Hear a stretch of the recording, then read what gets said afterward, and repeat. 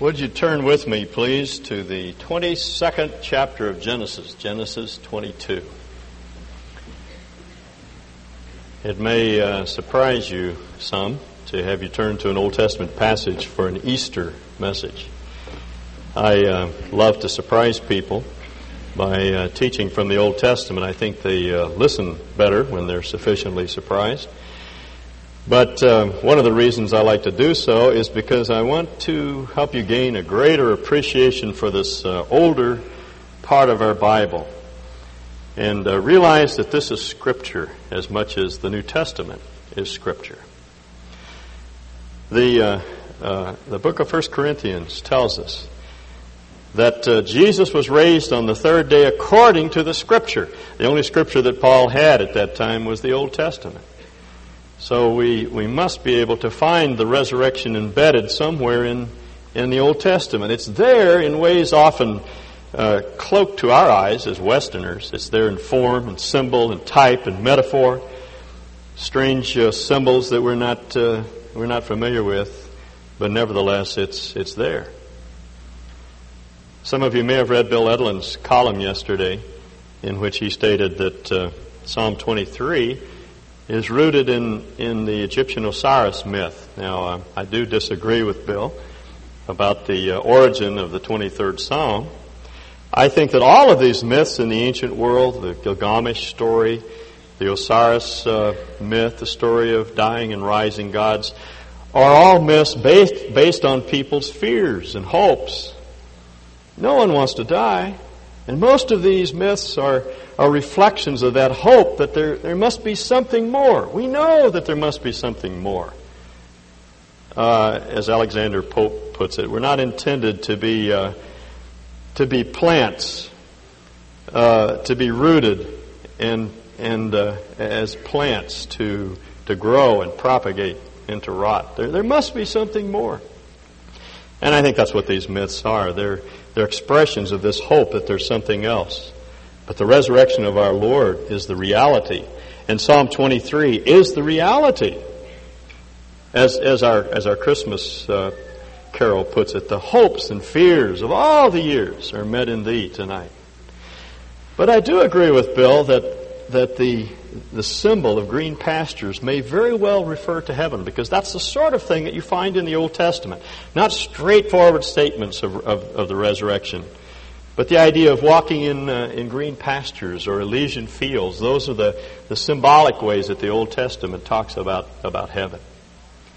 And then the New Testament, or the Old Testament, also talks about the resurrection in type.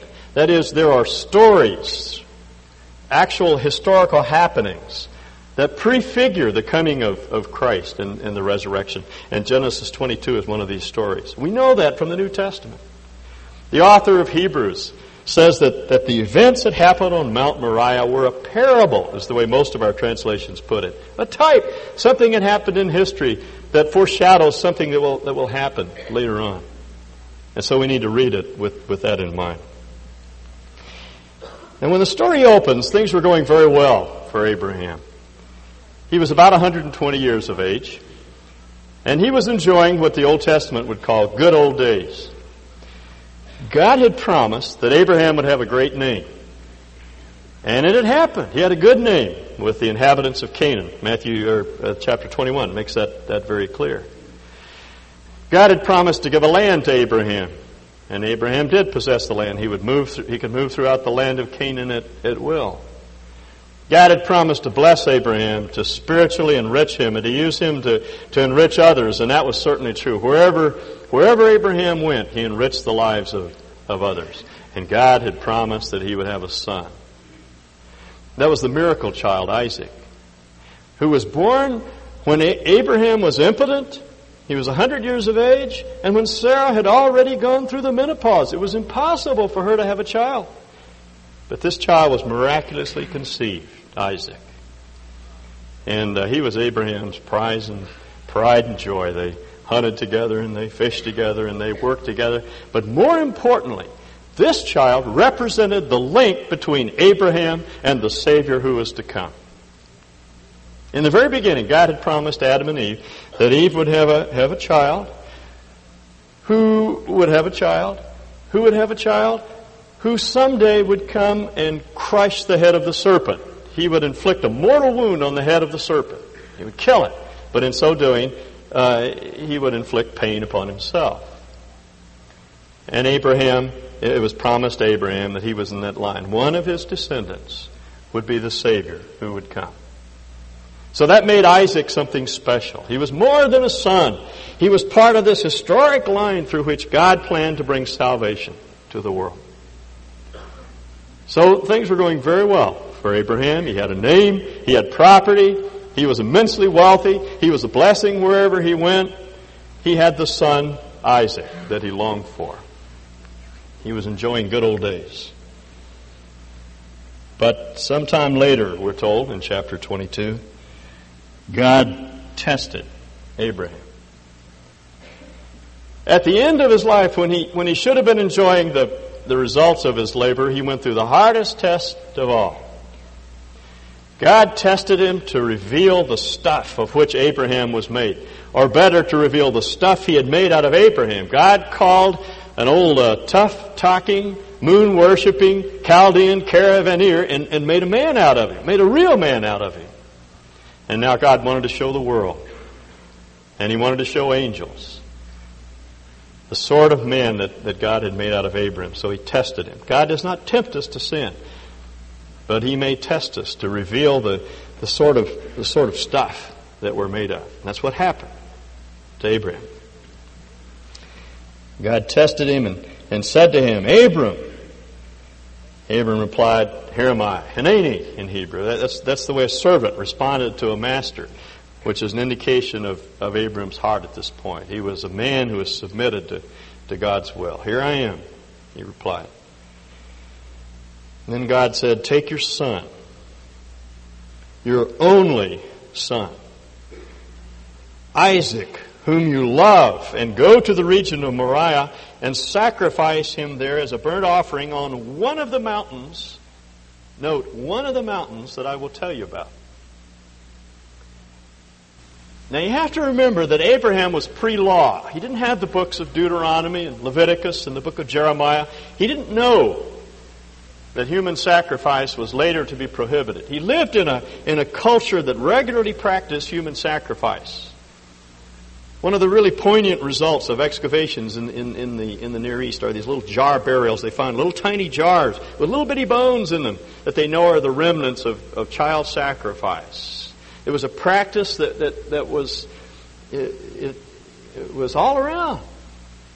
And Abraham must have thought, well, it's come to this. I sort of thought that sooner or later it might come to this. Now you might question the morality of this thing. It's hard not to. How could God tease Abraham that way?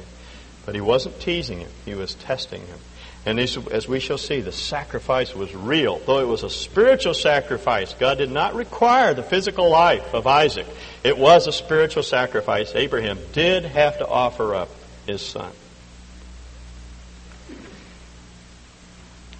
Early the next morning, we're told, Abraham got up. He was in the habit of taking on hard tasks resolutely. First thing the next morning, he got up and saddled his donkey. He took with him 2 of his servants and his son Isaac. When he had cut enough wood for the burnt offering, he set out for the place God had told him about. I don't know if he told Sarah. We're not told. He may not have told her to spare her. But this was in any case a matter between God and Abraham. So he got the materials together for the sacrifice. He got his son and 2 servants, and they began to make their way along the ancient caravan route that goes right along the top of the ridge that runs north-south through the land of Israel. To the ancient cities of Hebron. There was a city there then, and then on to what today is called Bethlehem. There was a Canaanite city there at that time. And finally he made his way down to Moriah, which is Jerusalem today. There was a little Canaanite town there at that time. It was called Salem. And the king of that city-state was named Melchizedek. We know about him from Matthew 14. It was a very old town. He bypassed the city of Salem and made his way up Mount Moriah, which is the mountain just to the north of the old city of David. Salem was David's original city. Moriah is the hill just to the north of David's city. Little hill, about 2,400 feet high.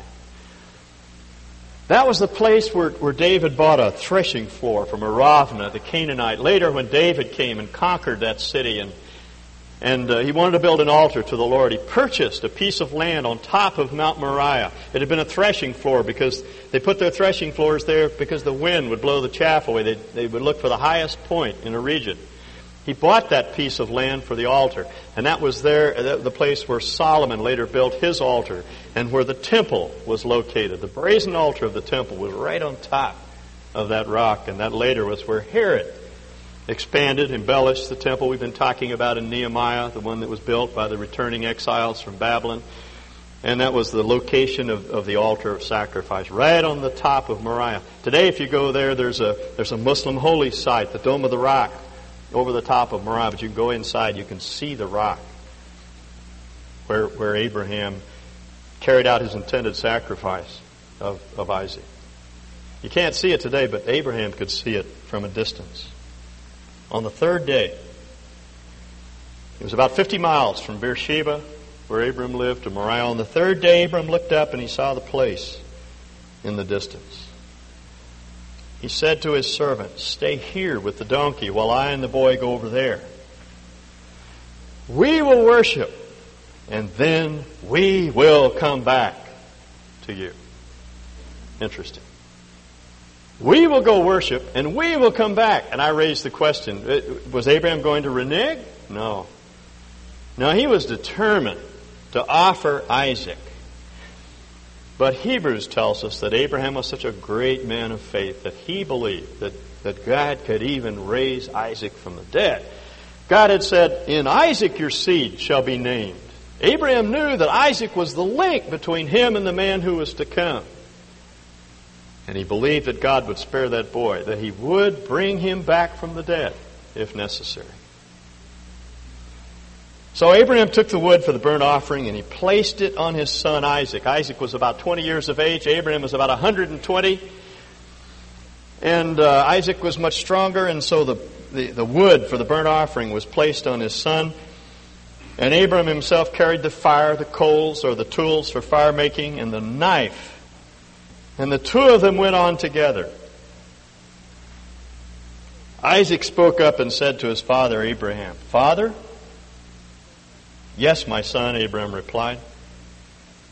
"The fire and the wood are here," Isaac said, "but where is the lamb for the burnt offering?" That's a good question. That's the great question. Where is the lamb that will atone for sin? Someone had to pay the price for our sin. Where is that someone? When will he come? Who will pay the price necessitated by our sin? Where is the lamb for the burnt offering? Abraham answered, "God himself will provide the lamb." It's up to God. He'll provide the lamb for the burnt offering, my son. And the two of them went on together. Now the action slows down. This is great storytelling. When they reached the place God had told him about, Abraham built an altar there and arranged the wood on it. He gathered a few rough stones. He built a crude altar, and he arranged the wood on top of the altar.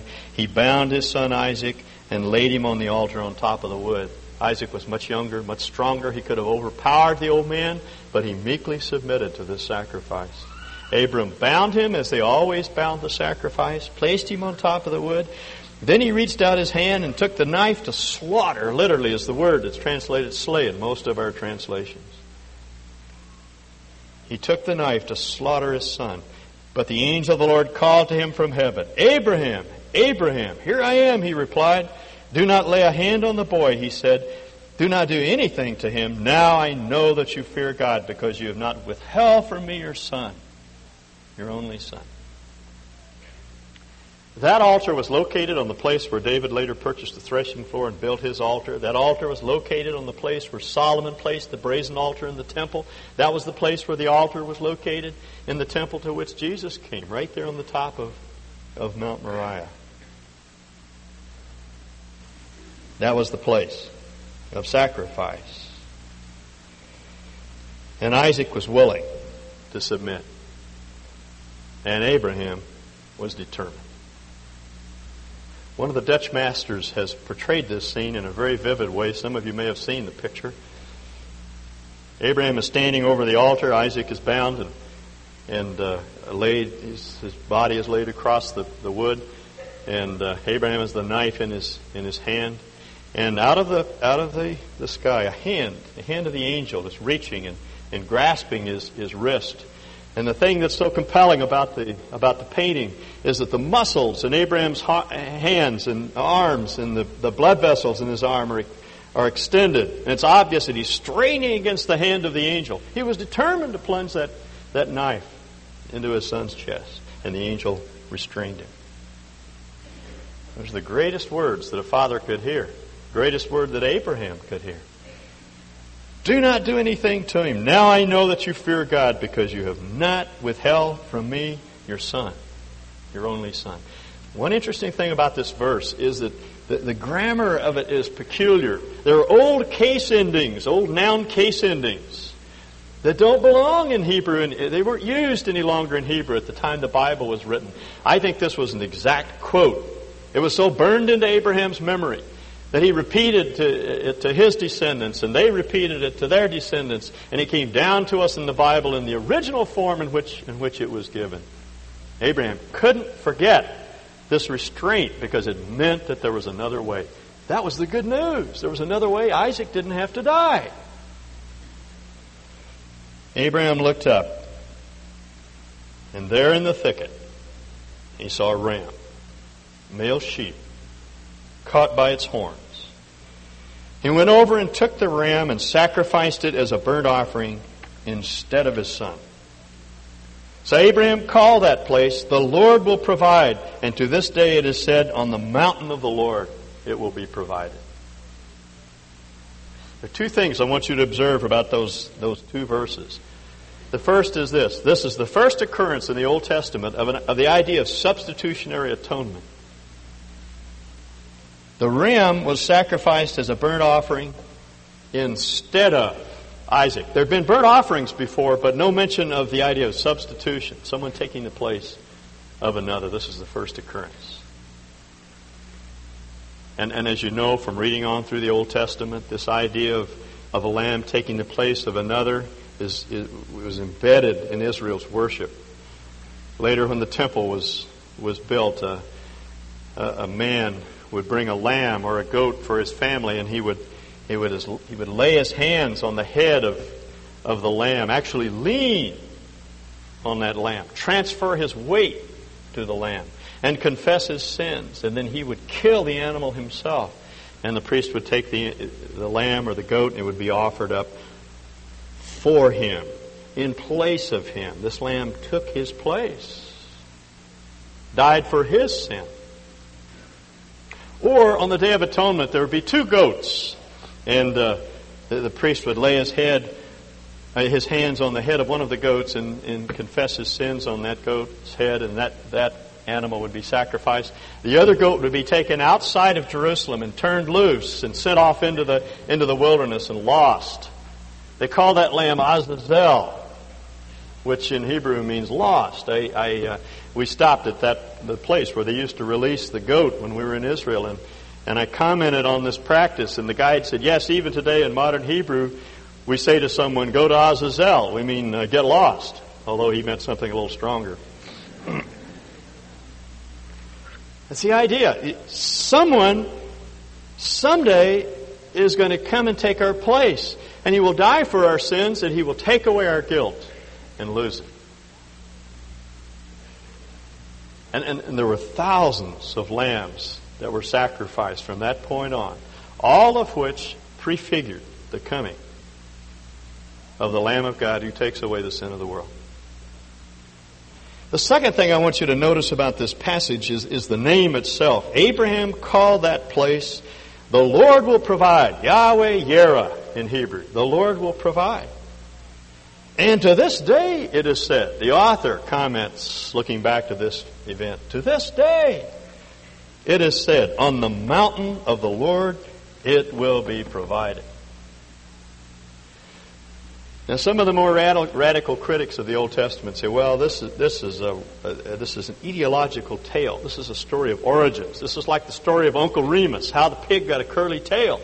Or this is a story about, the sort of thing that we do with the city of Nampa. Nampa, I understand, was named for some huge Indian that used to live back in the Owyhees.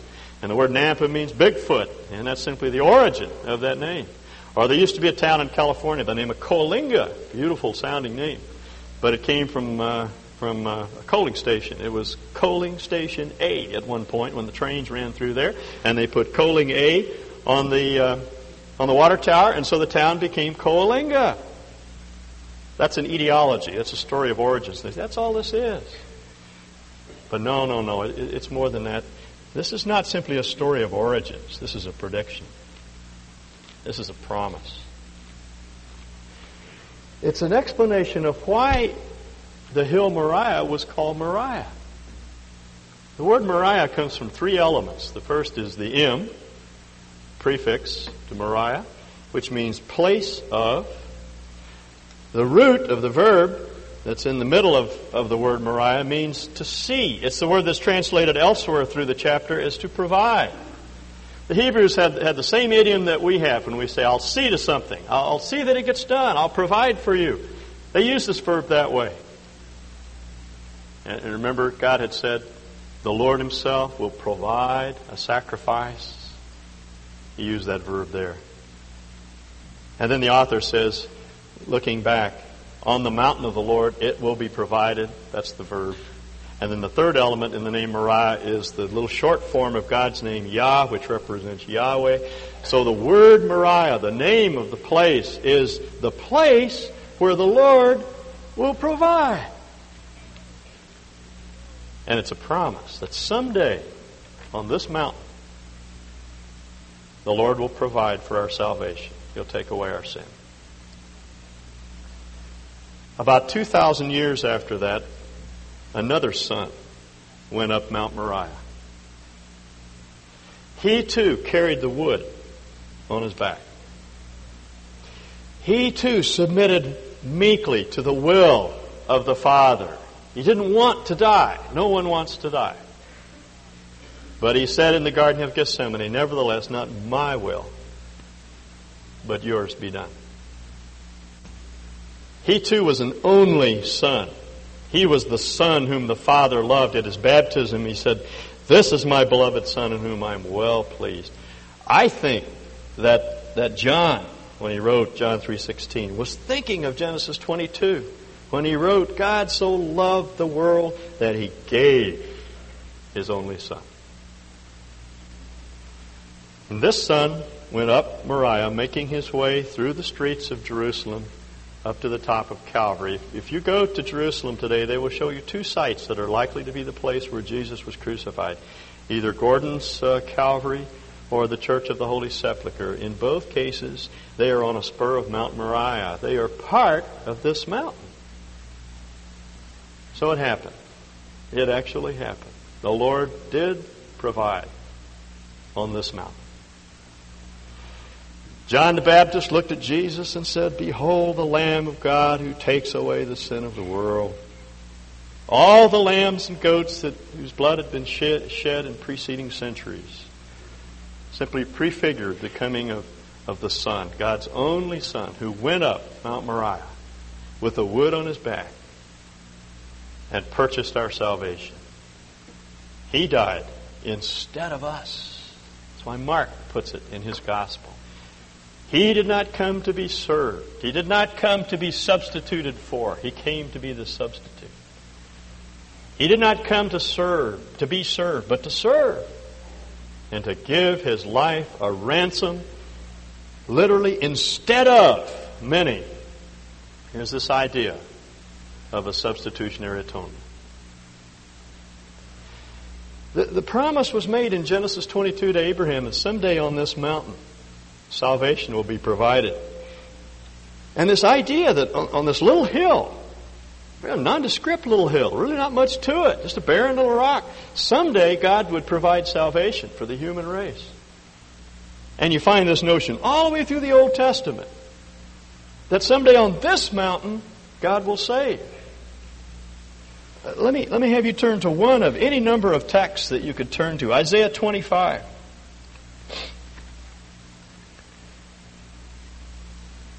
Isaiah 25, verse 6. On this mountain, and it's clear from the context that the mountain is Mount Zion, Mount Moriah. A number of names used for the mountain, but it's the same mountain. On this mountain, on Moriah, the Lord Almighty will prepare a feast of rich food for all peoples. Now, this idea of a banquet is a metaphor in the Old Testament for fellowship, for enjoyment of God Himself, worship of Him, rich spiritual fellowship with God. That's why Jesus said, "Behold, I stand at the door and knock. If anyone hears my voice and opens the door, I'll come in and I'll feast with him." It's an oriental figure for fellowship. On this mountain, the Lord Almighty will prepare a feast of rich food for all peoples, a banquet of aged wine, the best of meats and the finest of wines. On this mountain, Mount Moriah, He will destroy the shroud that enfolds all people. What shroud? The fear of death. The dread at the imminency of our death. The shroud that enfolds all peoples. The sheet that covers all nations. He will swallow up death forever.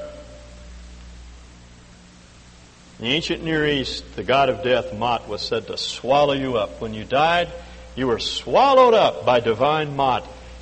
Here, Isaiah, building on that idea, says, no, death will not swallow you up. God someday will swallow up death. And it's this passage that Paul quotes in 1 Corinthians 15. Will you turn there, please? Just one final passage. Genesis 22 is looking forward, looking down through time. The promise is there that someday on this mountain God will provide. Isaiah 25 moves the promise on. On this mountain, God will provide a rich feast for you. He will do death. He will put death to death. He'll swallow up death forever. Then Paul, from his side of the resurrection, looking back to the coming of Christ, writes, verse 53, the perishable must clothe itself with the imperishable. 1553. And the mortal with immortality. When the perishable has been clothed with the imperishable and the mortal with immortality, then the saying that is written will come true. What saying? The saying in Isaiah 25. That someday on this mountain, provision will be made. He will swallow up death forever. Then the saying that is written will come true. Death has been swallowed up in victory. And then he asks two rhetorical questions. Again, quotations from the Old Testament. Where, O death, is your victory? Where, O death, is your sting? The sting of death is sin. In other words, sin is like a fatal snake bite. It's as though we're bitten at birth and we begin to die. The sting, the fatal sting of death is sin. You see, death is not natural. It's not the natural byproduct of biological life. It's unnatural. It's an intruder. It's in the world because of sin. As Paul puts it in Romans 5, through one man, sin entered into the world, and death by sin. And so death passed upon all men because all have sinned. You want to know if all people sin? Yes. How do you know? Because they all die. Death is the byproduct of sin. But the sting of sin has been taken away. The sting of death is sin, and the power of sin is the law. In other words, law has no power to save. All law can do is put you further under the pile. It just points out more sin and condemns you for it. Moses' law, or any law you can concoct for yourself, law can't save you. All they can do is further condemn you. Law gives power to sin. But, thanks be to God, He gives us the victory through our Lord Jesus Christ. Jesus stood at the grave of Lazarus, and we're told that he snorted in anger. It's a word that's used for a snorting of horses. He was angry. He was ticked. Look at what death did to my friend. Now he said, I'm going to do something about it. And so he took death on, head on. Come on, death, he said. Put up your dukes. Show me what you can do. Give me your best shot. And he did death to death by his death. So that we don't really have to die. We die physically, but death simply means we step into another realm of relationship with God. He took away the fear of death. You see? So we can say, along with Paul, death, where is your victory? What's the big deal? Why are we afraid of death? Where's your sting, O death? It's been taken out. How? On the mountain of the Lord. The Lord Himself provided for us. Our Lord Jesus came, and He died the death that we should have died. He died for our sin, and He removed the sting of death. And then He rose again as the evidence that God accepted the work that He had done. And now we are imparted the life that Jesus Christ Himself has. He rose. He saw the light of life, as Isaiah 53 puts it. And that was God's way of saying, so will you. Do you know how Abraham entered into a covenant relationship with God? Well, he didn't do any works. He didn't try to do better. He just believed what God had told him. Someday on this mountain, provision will be made. God will bring salvation to the world. He'll deal with sin and death. He believed it. And Abraham was reckoned righteous, according to the New Testament. God accepted him. God said, he's okay. It's all right. It's one of mine. And that's how we enter in as well. It's not a matter of going to church and getting busy and being on committees and doing things to try to impress God. All He wants is for you to believe what Abraham believed, that on that mountain provision was made for your sin. By death, Jesus conquered death, your death. And now He gives you life. Let's pray.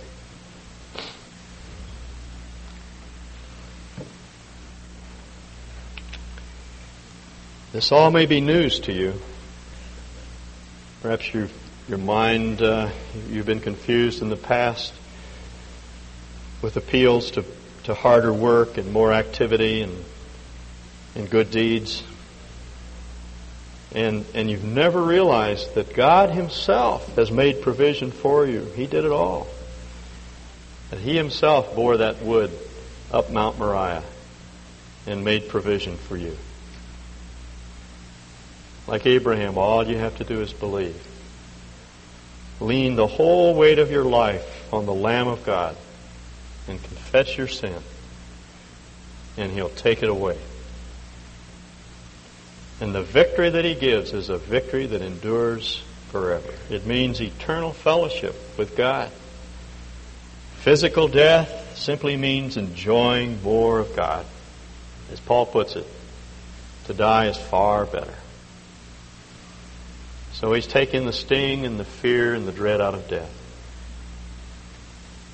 Perhaps you've been tyrannized by that fear all of your life. You can be set free this morning if you accept the provision that God made for you on that mountain 1900 years ago when our Lord Jesus died on the cross for your sins.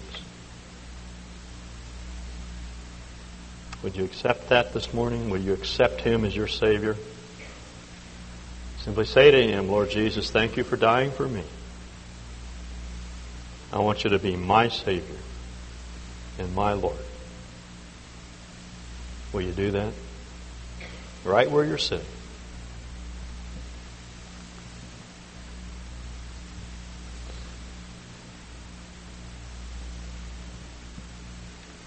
Lord, that is truly good news that You've made provision for us. I do not have to provide for myself. You've done it all. I thank You for that. I want to enter into it, Lord, fully, as all of us do. Help us, Lord, today as we celebrate Your rising from the dead, to remember that we too have a risen quality of life. We have an eternal destiny. Help us, Lord, to live that life as you've called us to live it. Thank you for all that you've provided for us. Thank you in Jesus' name. Amen.